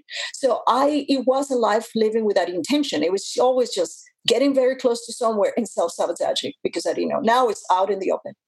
If you don't want to hire me for your company, it's on you, but I don't have to. And I can ask, like, this is what I want. I want a raise. I want this. So it is such a wonderful, took a long time. I wanted to take it back so many times. I wanted just to be in the hiding. And now, I mean, this is the thing. It's gotten to the point that I travel all over the world. Now, I was in the UN, and I'm always in big conferences and meeting with kings and princes and prime ministers. And I'm always at the table, and I'm usually surrounded at a table. And they're like, yeah, so I'm here as an expert. It's like, so did you go to university? I'm like, no, I'm a survivor of sexual violence and human trafficking. And it's I always feel bad now for them, not for myself. Before I used to be embarrassed, like, oh, don't ask me now. I was like, oh, I was like, you're going to ask me. And I'm going to tell you, and you're going to be like the look of shock, because I am so unapologetic. I stand tall. I'm sitting with, like I said, I was sitting with the Prime Minister of Iran, and, the Grand Duke of Luxembourg, and I'm on the Nobel Peace Prize, and I'm there, and I'm like, yeah, I'm survivor of sexual violence and human trafficking. And he was like dead silence. And I'm just kind of like I told him I graduated from Harvard, right? Such a wonderful feeling. But it took years to get there, and I love it. And I thought, I am never, ever going back to telling the story of why I speak Japanese. It was always that story that I had. Oh, I was a model, which was true. I did model eventually in Japan, but it's not how I got there. So I like my story. It's something that it's mine. I earn it, except to the version that I created, so I can navigate with the world. So they didn't ask me too many questions. It's these are all such complex issues, and so for you to take it on is really cool and interesting. It was that part. That's not why I wanted you on the show, by the way. It was actually not until I read your bio and I went, holy crap, this is totally off topic of why I wanted you on the show initially. And I don't even know if I care to get to it. But let me ask you this. You've done this for as many years as you have. Do you feel that you're making a difference? And then how do you measure it? Or do you need to measure it? Or do you have a sense of it? What is that, do you think? I mean, I went from talking about it for the first time at a church basement, and we were talking as survivors. I met with a shelter, and it was a hush-hush. We met at a church basement, and it was such a scary thing. We were talking in whispers, and we were hugging each other. We cried, and then knowing that a lot of our perpetrators, I met with Rose McGowan, for example. We had too much wine at a hotel, and we cried because it was so hard. It's like so hard to do the right thing, and we're crying, and and we're drinking. And in the people that especially for somebody like her, it was a very famous person too. Being at the UN a month and a half ago. So am I making a difference? Yeah. I'm not in hiding at a church, and we're not, so I'm invited to the table of the conversation that I am part, right? I am part of this conversation. I'm not invisible anymore. I'm not being spoken about, because that's what happened. They used to come, we would be at church, and the politicians of the UN president or any coming and asking us, and then going to report to the UN what he found about us. Now, I'm invited as a specialist. I am somebody invited, because if you're going to fix this, you need our input. And that's where, am I making a difference? Yeah. Big difference. It also changed a big difference that's what we deserve. We need to be respected. Before, we were the untouchable. We were either blurry, and that's okay. If that's something that like I said, it's a personal choice. If you want for your own, it's a private thing. If you don't want people to know your identity, go for it. But not because you're not supposed to. It's a shameful thing. So, like I'm always amazed when I do an interview and it's like, survivors of sexual violence and human trafficking is like a cross, like it's like I said, it's like president of the UN. So it's a changing, absolutely. I'm invited to the table. Do we still have a long ways to go? Absolutely. So that's great. So thank you for sharing that perspective on it. There's been a lot of conversation over the past, couple of years for sure around, I guess you'd call it the Me Too movement.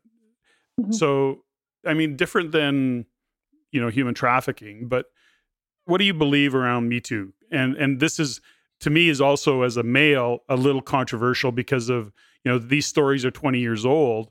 Some of them, not all of them, but, what really brought this up was a number of prominent people with the Harvey Weinstein. Stuff was happening many, many years ago. And so much is left to memory, and that concerned me. And I'm not saying, listen, we get that Harvey was guilty. That's been proven. I'm not defending any of it, especially when it comes to him. But there's a number. All of a sudden it grew, and all of a sudden there's literally hundreds of men being accused of this.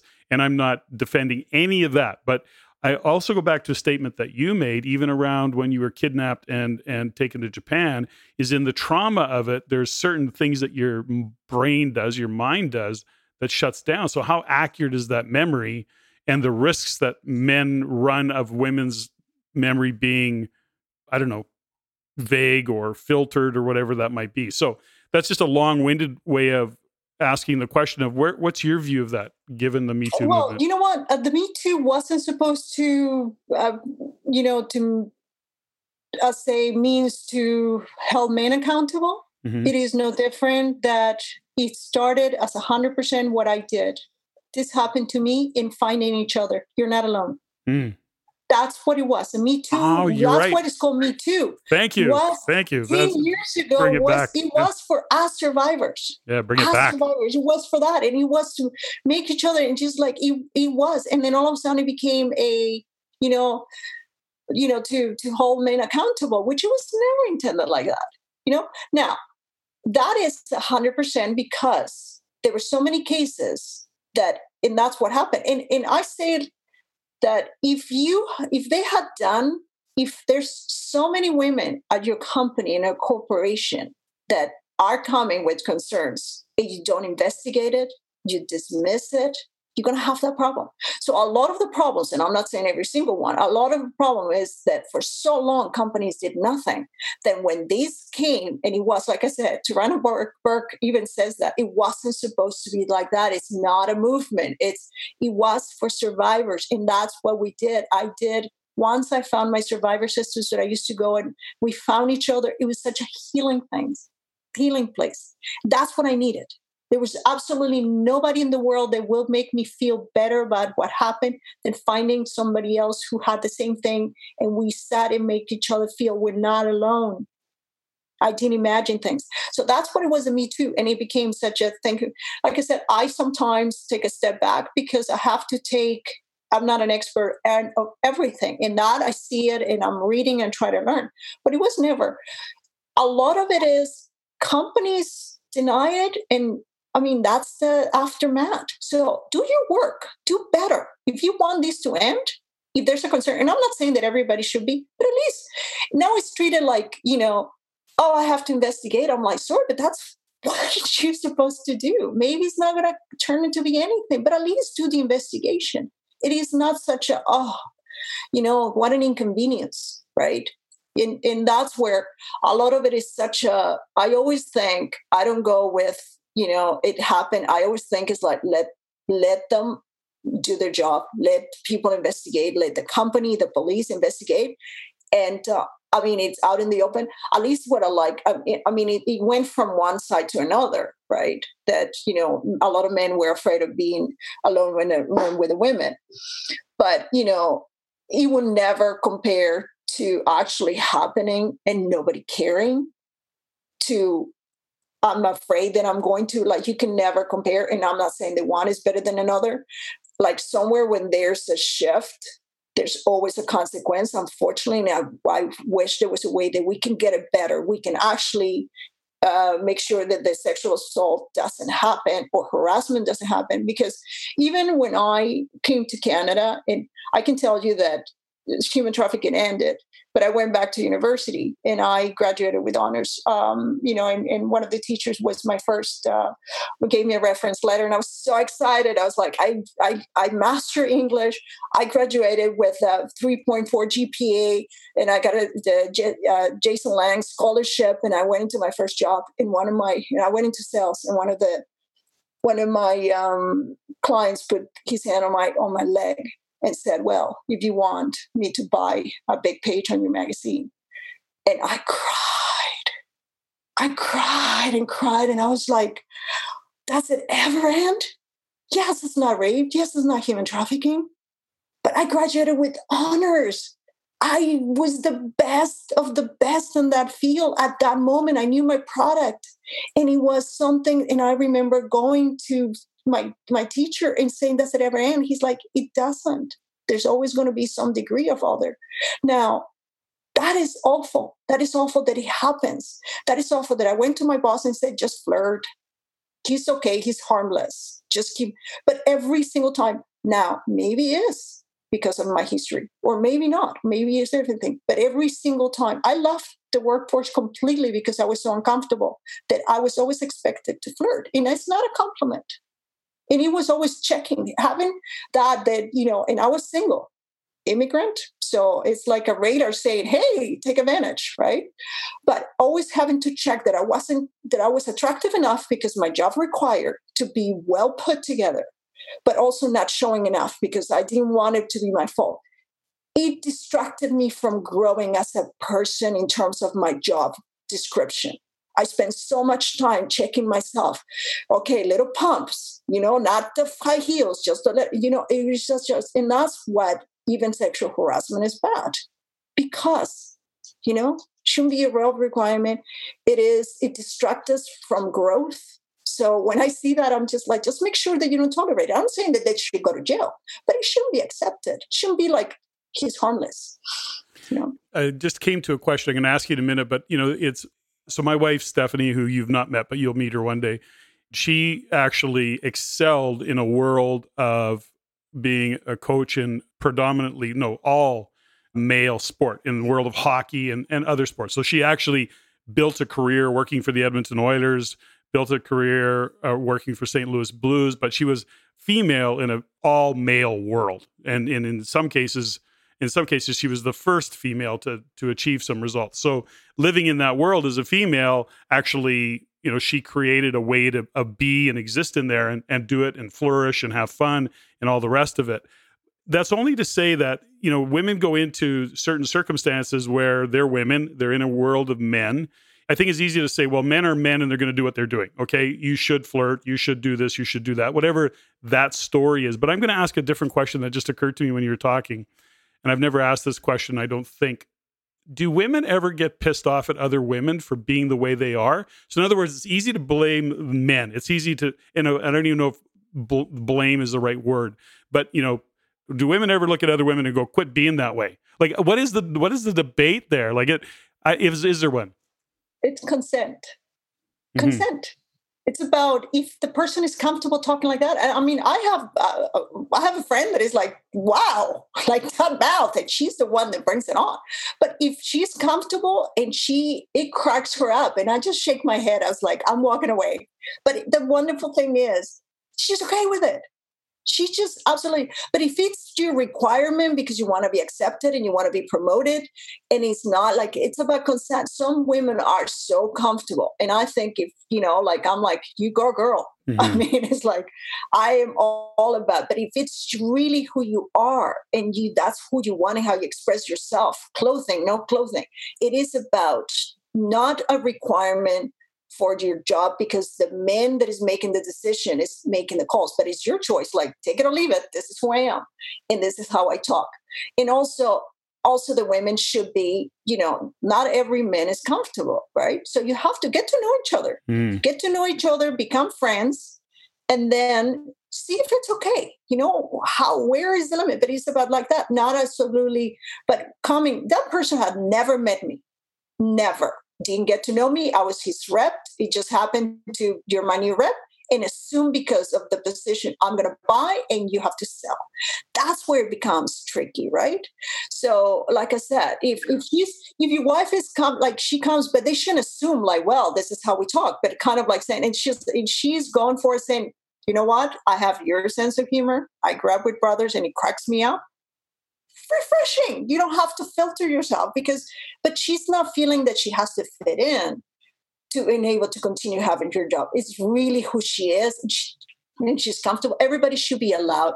I don't get pissed off. I sometimes, when I have my nieces, I always ask them, is this how you want to be, or is this because you want to be more popular? Because if it's you want to be more popular, trust me, I was like, you are not going to care when you're 30 or 40. Right? This is so make sure that it is who you are and what you want to do, but not because it's because it's a lose-lose situation when you're a teenager. You either, stuck up or slutty, right? So it's just kind of like, if you do it or you don't, you're damned. So make sure that what you choose is what you want to be.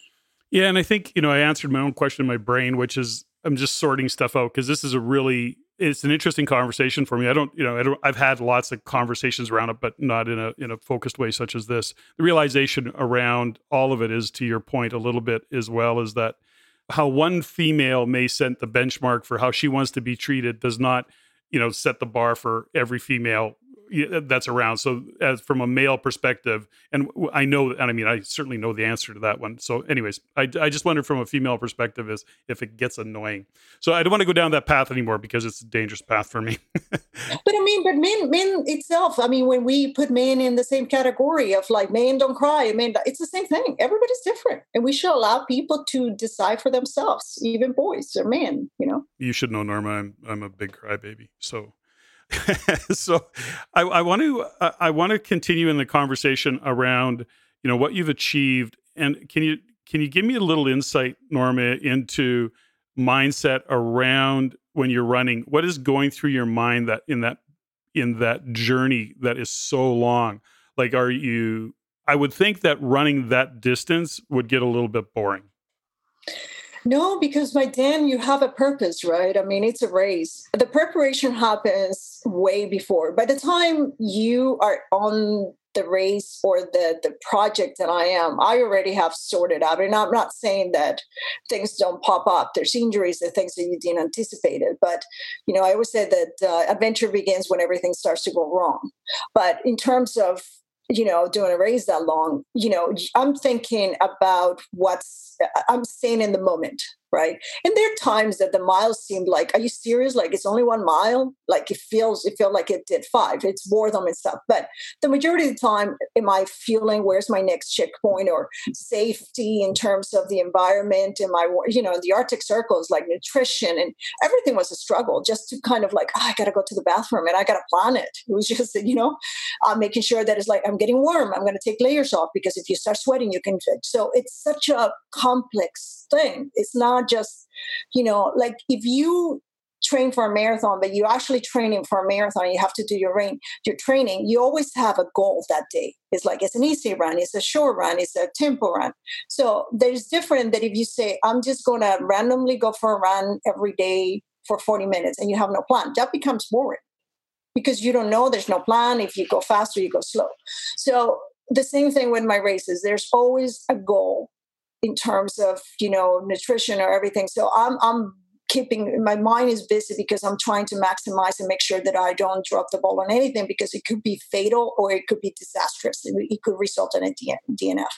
But there's times when it's just, it's boring. I have podcasts, like if I'm not running, like if I'm like, okay, I'm going to walk for a while because I'm just not in the mood of running, then I just, get my phones and put a podcast or a book on tape or music or whatever. So I have things that I train with that, before I went to the Arctic, I was doing 25 miles a day. A lot of it is walking. So it was long and it was dragging a tired. So, so I would just kind of train with things that when I was at the race, it would replicate and it would send a message of my brain saying, don't panic, you've done it before.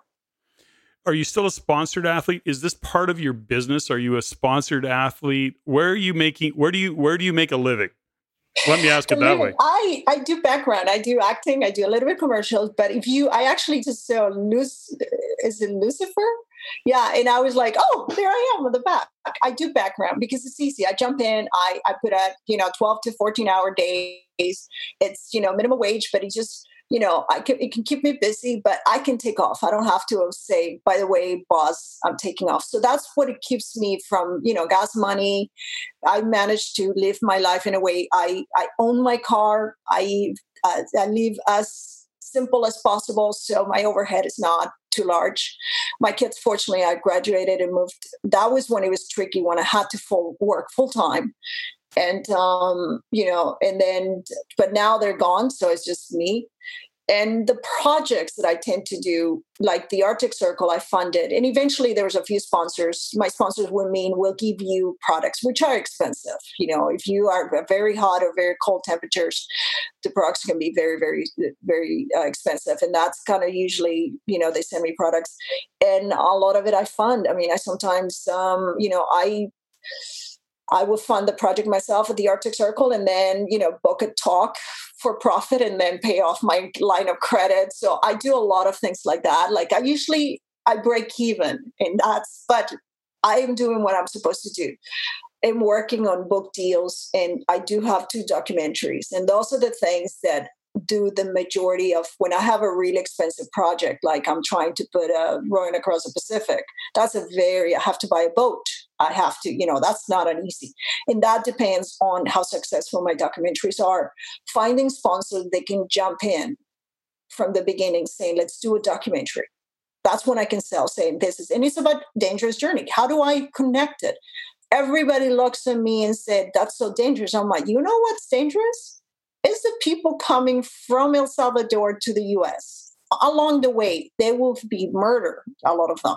They probably will be raped. That's a dangerous journey. There's a journey between one town and another, and the highway of tears. That's a dangerous journey, just by going from either they have to go on a job interview or finding friends. That's a dangerous journey for a lot of women in the world. What I do is a privilege.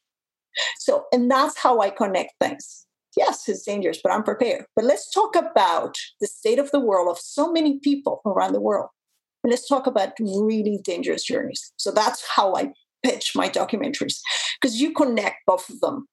And so that's where the big sponsors come in, a book deal and a movie deal is on the works. And that's what I'm hoping, because it will give me, if I have able to do all these with very little, watch me go to the moon. I don't even know. Once I have the money ahead of time and I'll be like, I don't know, like just watch me go to the moon. Yeah. Well, so there's where the entry point of where I went when I first heard you on the UN, which was, you're very socialist and I'm very, I'm very socially conscious capitalist.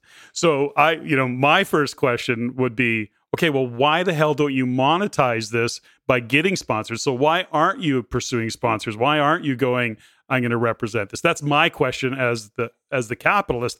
I think that it's you have such a great story, amazing story. You have a huge purpose. I mean, it's socially conscious, like to the nth degree in my world.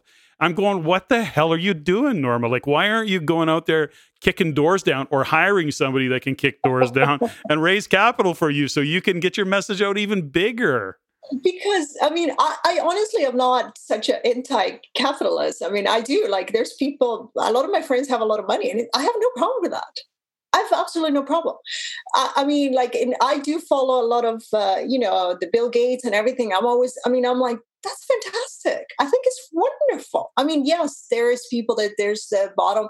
I do, at one point, I'm more connected because I come from there. And I do understand that in like my kids go to elite schools and their father pays for it. And I'm happy. And I say, just do not look back and say, hey, just work harder.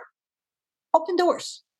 Open opportunities. Don't just look at it like you got to get privilege and entitlement are completely different. I am a person of privilege. I live in Canada, even though I'm an immigrant. I speak English. That's a privilege. I probably got better jobs than a lot of immigrants just because of that. So that I'm not going to go around just looking at people saying you should have worked harder. I'd be like, you know what? Yeah, you work hard. And you're not going to get where I am just because of those circumstances, even though we both arrive as immigrants, right? So that's where it is a completely different. I don't look down. I don't look like, and sometimes, unfortunately or fortunately, people at the bottom connect with me more than anything. And I'm like, and it's hard. Like, it's not like, sorry, like I come so far and it is very hard for me just to go for where the profit is and shorten my in limited my ability to have an impact in the world. So I focus on the things of the majority of the impact. And unfortunately, because of how we view the things, I am not paid accordingly. Right? I would love more than anything if you pay me accordingly. But if I was doing it, my advocating or my events, where as a lead as tennis, I could go there and try to make that money, or I could continue doing what I'm doing, knowing that it's not rewarded equally. So I made that choice, and I'm not saying it's unfair, but not, a lot of people do a lot less than I do and make more. But I could try to go there and be less effective, or I could continue and hoping that the world catches up and saying, hey, here I am. And if you take all that, because I have to work so hard to do what I do, if you take that away from me, if you take all that thing that distract me from doing my job, I could be of more impact. And that's where I have people that the UN said, let me help you, because what you do, we cannot, we couldn't even pay somebody to do what you do. Like, that salary would be too expensive and not as effective.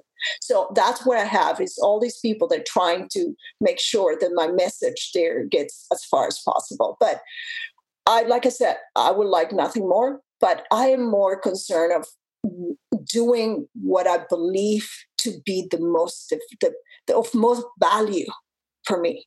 I understand. On your journey, this many years later, do you feel that you've healed the wounds, or do you feel do you feel like you're healed the wounds, or are you, and there's always scars, and I'm not going to assume to know any of this. I'm actually asking the question because I wonder, and because of work that I've done over the years, we used to do a lot of work with a guy by the name of Dr. John DeMartini. And in that work, he looked at everything and said, there's a negative and there's a positive, however you view that. There can't be one without the other, always.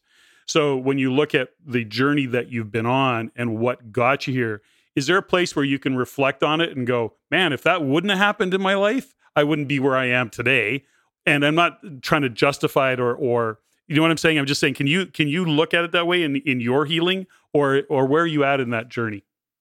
No, you know what? I am here because of who I am, not because of what happened. The only reason why I survive, and I survive in a way that is, like, most people didn't even know that happened to me. I don't think Cheryl even knew when we met. It was just such a something that I'm like, you know what? I'm not sure that anybody should talk about it, that I want to talk about it. But that's because I do have this personality that no matter how bad it got, there was a kick in me that said I do not deserve, and I'm going to find a way out. And I kept, and it was sometimes I'm trying to make it a conscious decision. Before it was unconscious. It was just like a spiral down, and then eventually try to come up. Now it's like from the beginning, I was like, nope, I'm going that way. I'm not.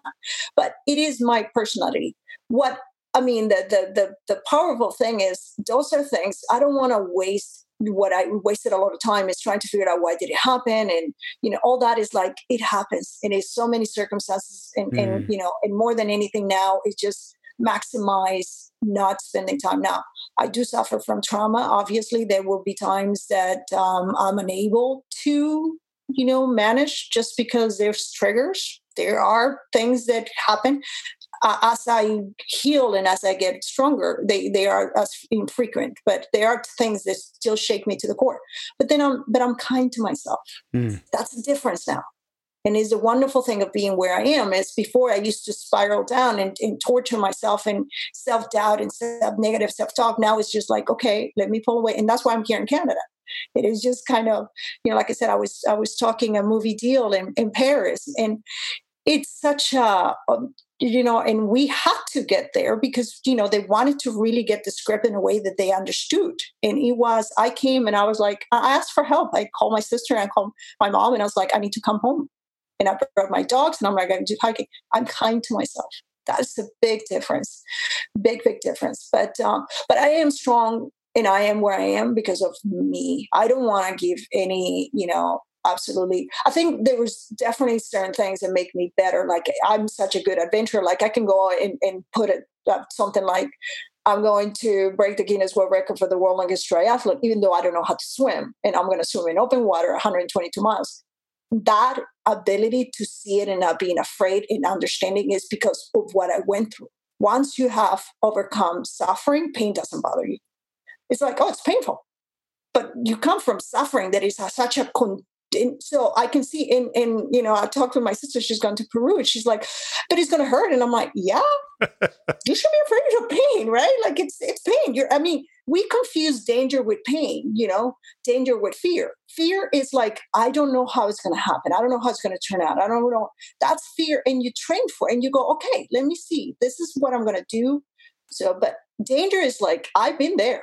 That danger is completely different than fear. It's like, oh, I got to go because I'm going to die, or this is too much. But fear in terms of like, I don't know if I'm going to be able to finish the race because it's 435 miles. It's okay. That's fear. There's so much in that, just what you just have said and all of that. So thank you. I'll leave that to the listeners to listen to again. Remember, fear is not danger. It's a clear distinction. Danger, run away. Fear, go towards it. Go towards the fear. And I love the, what you said earlier as well, that, you don't spend a lot of time trying to figure out why did this happen to me and why is this? And you just, because really there may not be an answer that makes sense to anybody. And it goes back to a quote. I actually wrote this quote down, which is, and I don't know if it's yours, but it's one that you used, and which is, you are not your circumstances. Your current situation is where you are, not who you are. It might be a long journey, but if you keep persisting, you will get to the place you deserve to be. And that is me. That is me. Yes, that is true. It's true. We all have challenges, right? And human trafficking is what happened to me. It's not who I am. So for anybody that I can't believe that you're, an athlete or you're happily in a place. And I'm like, yes, because I have the ability. Once I understood that those things are what happened to me, it didn't have to define me. Then I could just go and pursue the life as I wanted, because that's my beginning. It didn't have to be the ending. And that's where I think I said it in one conference, that quote that you just said. It's true. Yeah, I love the quote, and it's what happened to you. It's not who you are. And it could be. Maybe you're immigrant. Maybe you have dyslexia. Maybe you're a single parent. Maybe, you didn't come from the best family or have a handicap or, disability. All those things is where you're starting. Doesn't mean you're ending. That's your starting point. It just means that maybe it's going to take you longer. Maybe you're going to have to, like I said, I never thought I was going to be a professional athlete, but that's where I found myself, because I'm like, okay, this is where I am and this is where it works for me. And that's what, it's starting point is different than, we all have different starting points, but, it depends on your circumstances, but the ending point is up to us. Well, there's a lot of places I want to keep going, but I'm not going to keep going. I'm going to end up having you back on the show, I'm sure, as I often say with my guests, and I occasionally do that. So there's a place where I want to go just to wind things down, and we have some fun with some what I call rapid fire questions, just to have some fun and keep you on your toes, Norma. In all of what you've got going on and what you're doing, what do you do to look after yourself? So the question I'm going to have for you in these kind of rapid fire, one of the questions I have is, what are you reading these days? What's one of your favorite books, or one that you often gift? Do you have one?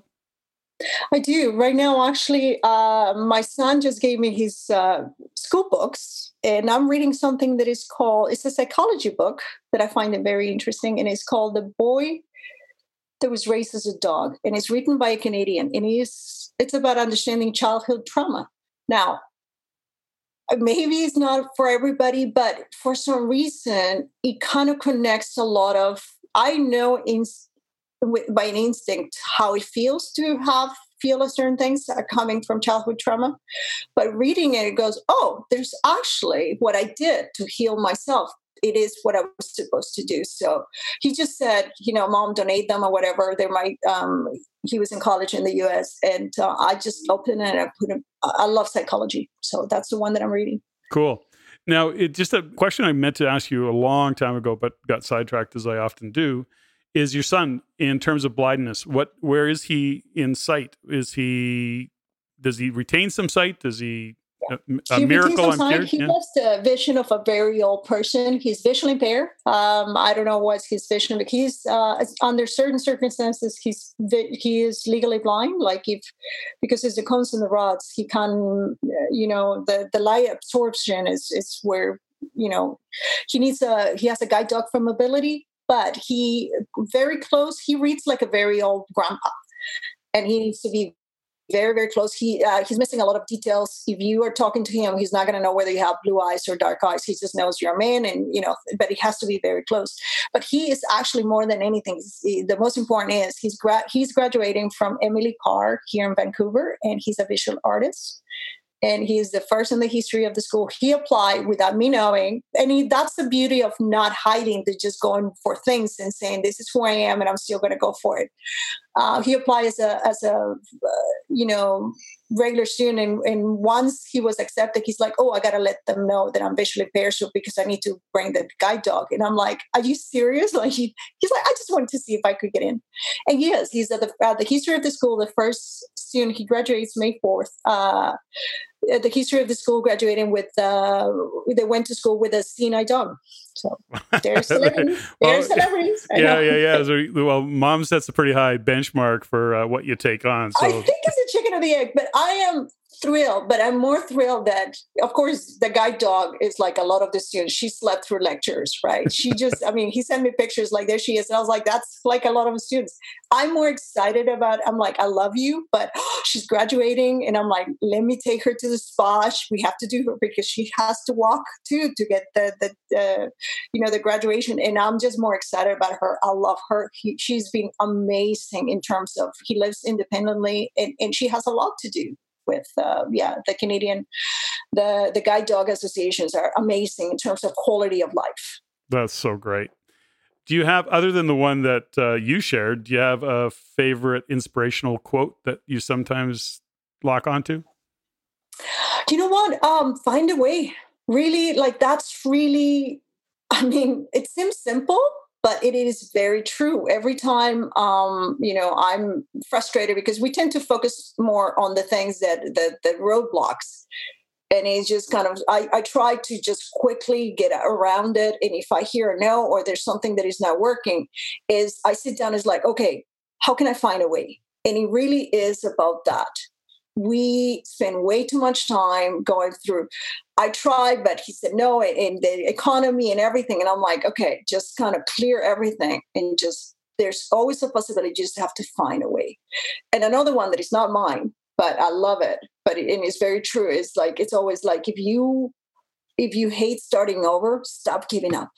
Like it's simple, but it's like so many times, because to me it was about my book. It was like, and I'm like, well, then stop giving up and get it done. And it's so true. If you hate diet, whatever it is, like getting into a perfect job, finishing school, or going to the gym consistently, if you don't quit, you're not going to start going to the gym again and again. I love that quote. I love that too. I think I had it on my phone, and it was because I love writing, but I hate writing my book. So it's like, if you hate starting over, just stop giving up. That's so good.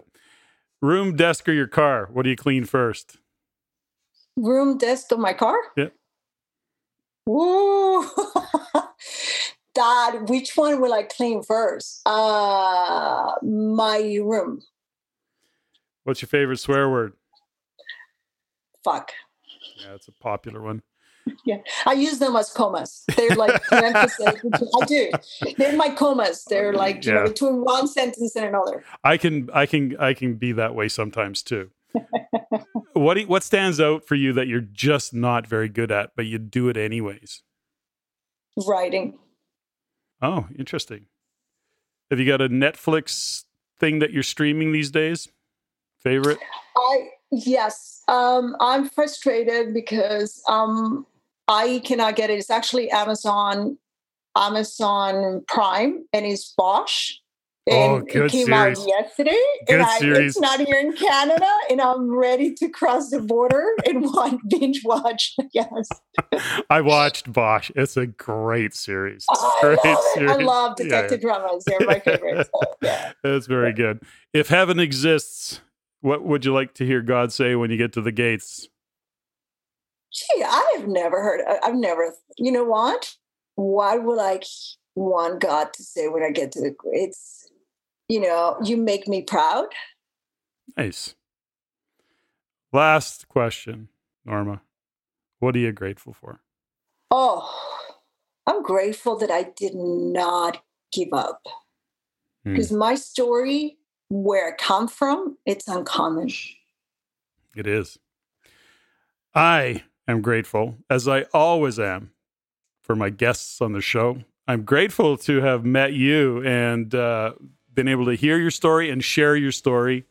And I'm excited to one day have a more conversation with you, Norma. I really appreciate you joining me today and taking some time, because I knew this one would go a little bit long, because I just think it's important and it's an area of interest for me to learn more about. So thank you. Thank you so much. Ladies and gentlemen, thank you for listening. If you found value in the podcast, please take the time to rate and review and share with others. Share with your friends, as it is my goal to always improve and to provide the highest value for you, the listener. If you have any comments, suggestions, or questions you'd like answered, please email me at ceo@reincanada.com. That's ceo@reincanada.com. I look forward to hearing from you.